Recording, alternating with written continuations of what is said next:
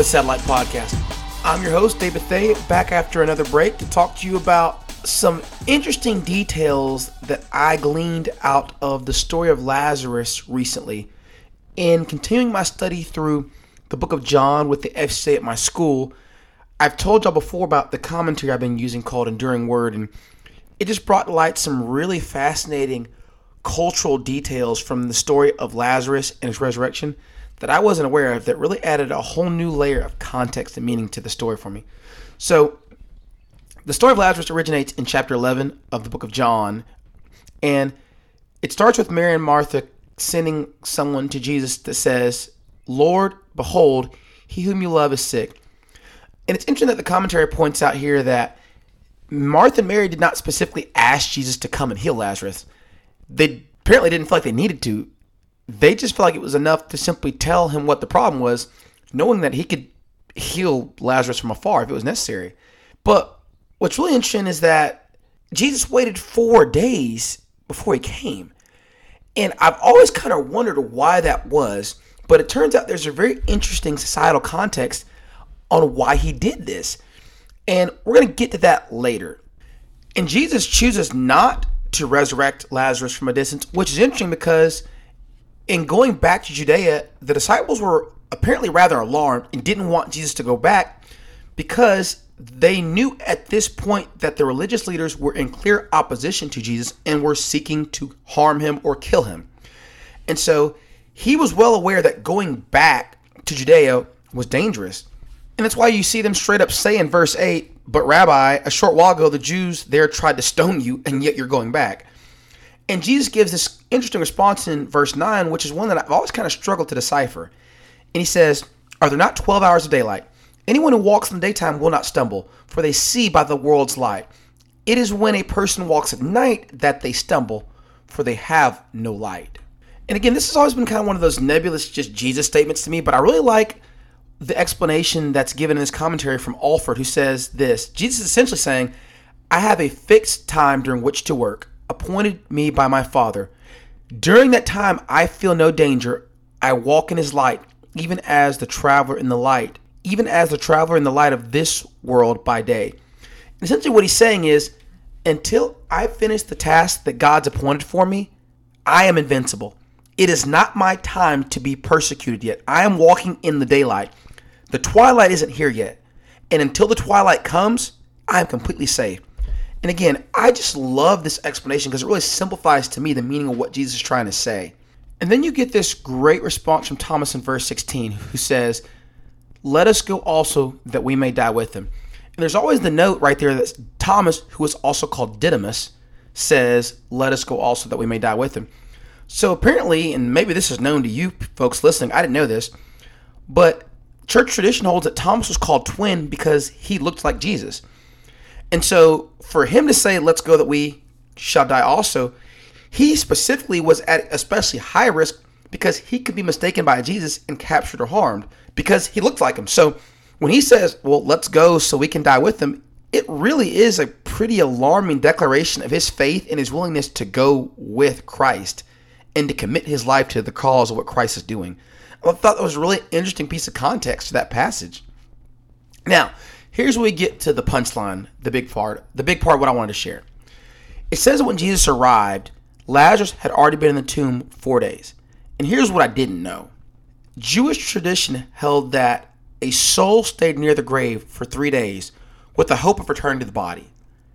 Therefore, it was widely accepted among their culture that after 3 days, on the 4th day, grief reached its height because there was no hope of resuscitation. The soul realized that it could not return to the body, and it journeyed on into the afterlife.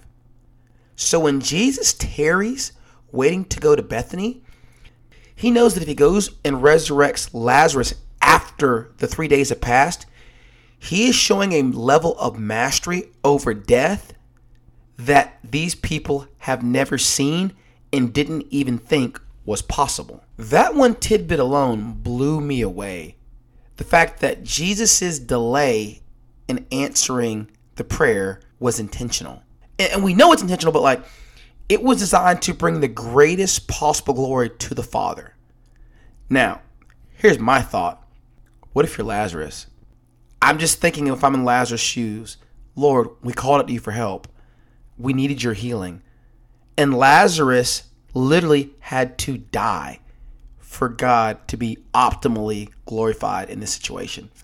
That is just a crazy thought to me. And there's some context in the passage that seems to indicate the people probably didn't believe that resurrection was possible because that time has elapsed.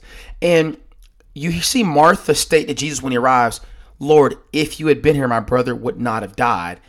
And it seems like they believe that Jesus was able to heal Lazarus while he was sick but alive, or maybe even able to raise Lazarus from the dead, but not now. And it's interesting, and this is one of the things in the commentary. It says, but death was no stronger in his presence than disease was, but they didn't realize this. They would think of death as unconquerable, especially after that time period had elapsed. And with disease, men may grapple and fight and sometimes even overcome, but the presence of death leaves us all helpless. And I love that explanation of it. And so the Jews who came with their weeping is quoted in the next, and the next verse says that the Jews came with their weeping. And then the commentary adds an interesting note about the weeping that Jesus saw when he arrives. Apparently, for Jews, the louder you wept at someone's death and passing, the more honor that was paid to the dead. So when Jesus shows up, these people aren't just crying. They're literally wailing and shrieking, emphasizing their grief and sorrow and trying to honor Lazarus with the magnitude of their grief and sorrow.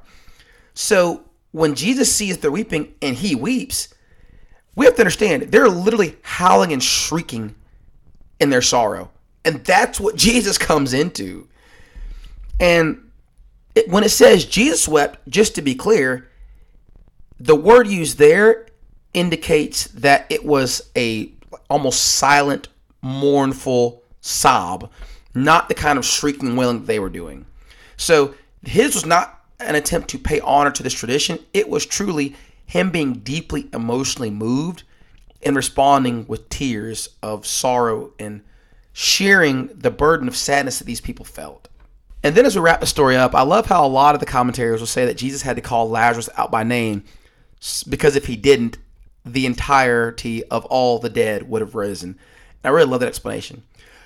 So I gave you some context, some cool facts, but here's like the application piece to me from this story. There are so many times when we seek God's intervention, we come to God with requests, we come to God with problems, we come to God seeking him to be God in situations in our life, and we don't always understand his delays. And like I said, if I'm Lazarus, one of the first things I'm asking Jesus when I woke up was, why did you wait so long? Why did I have to die for you to be glorified? Why did I have to suffer? And ultimately, it's for Jesus, in this case, to show a level of mastery over death that people didn't even think was possible. So that when he resurrects himself from the dead later on, they understand the context of, oh my, this is something that we know is within his power to do. It provides context for his resurrection moving forward. And I think that's the application for us is there are times when things that are seemingly for our detriment are allowed because for God, it will bring later and greater glory, and also it will bring restoration and resurrection for us at the mature and proper time. Jesus did resurrect Lazarus, and Lazarus awoke from the dead, healed of his sickness. His prayer was answered. However, it was done in a way that is not how Lazarus would have chosen, but ultimately brought God the most glory. And I struggle with the idea of going through the death of my wife's mother who suffered from Alzheimer's and losing one of my best friends 3 months ago to ALS at age 40 with a 3.5-year-old daughter he's leaving behind. And I don't understand why these things happen, why God doesn't allow these people more time, why they had to suffer through horrible illness before they died. But I read passages like this and I choose to believe, even if I can't see how it is true, I choose to believe that God has a greater glory through their suffering and sickness that he is going to bring about. And I can only believe that because I see the examples of him doing it in the past. This is Dave Bethay for Satellite Podcast. That's it for today. Thank you for listening.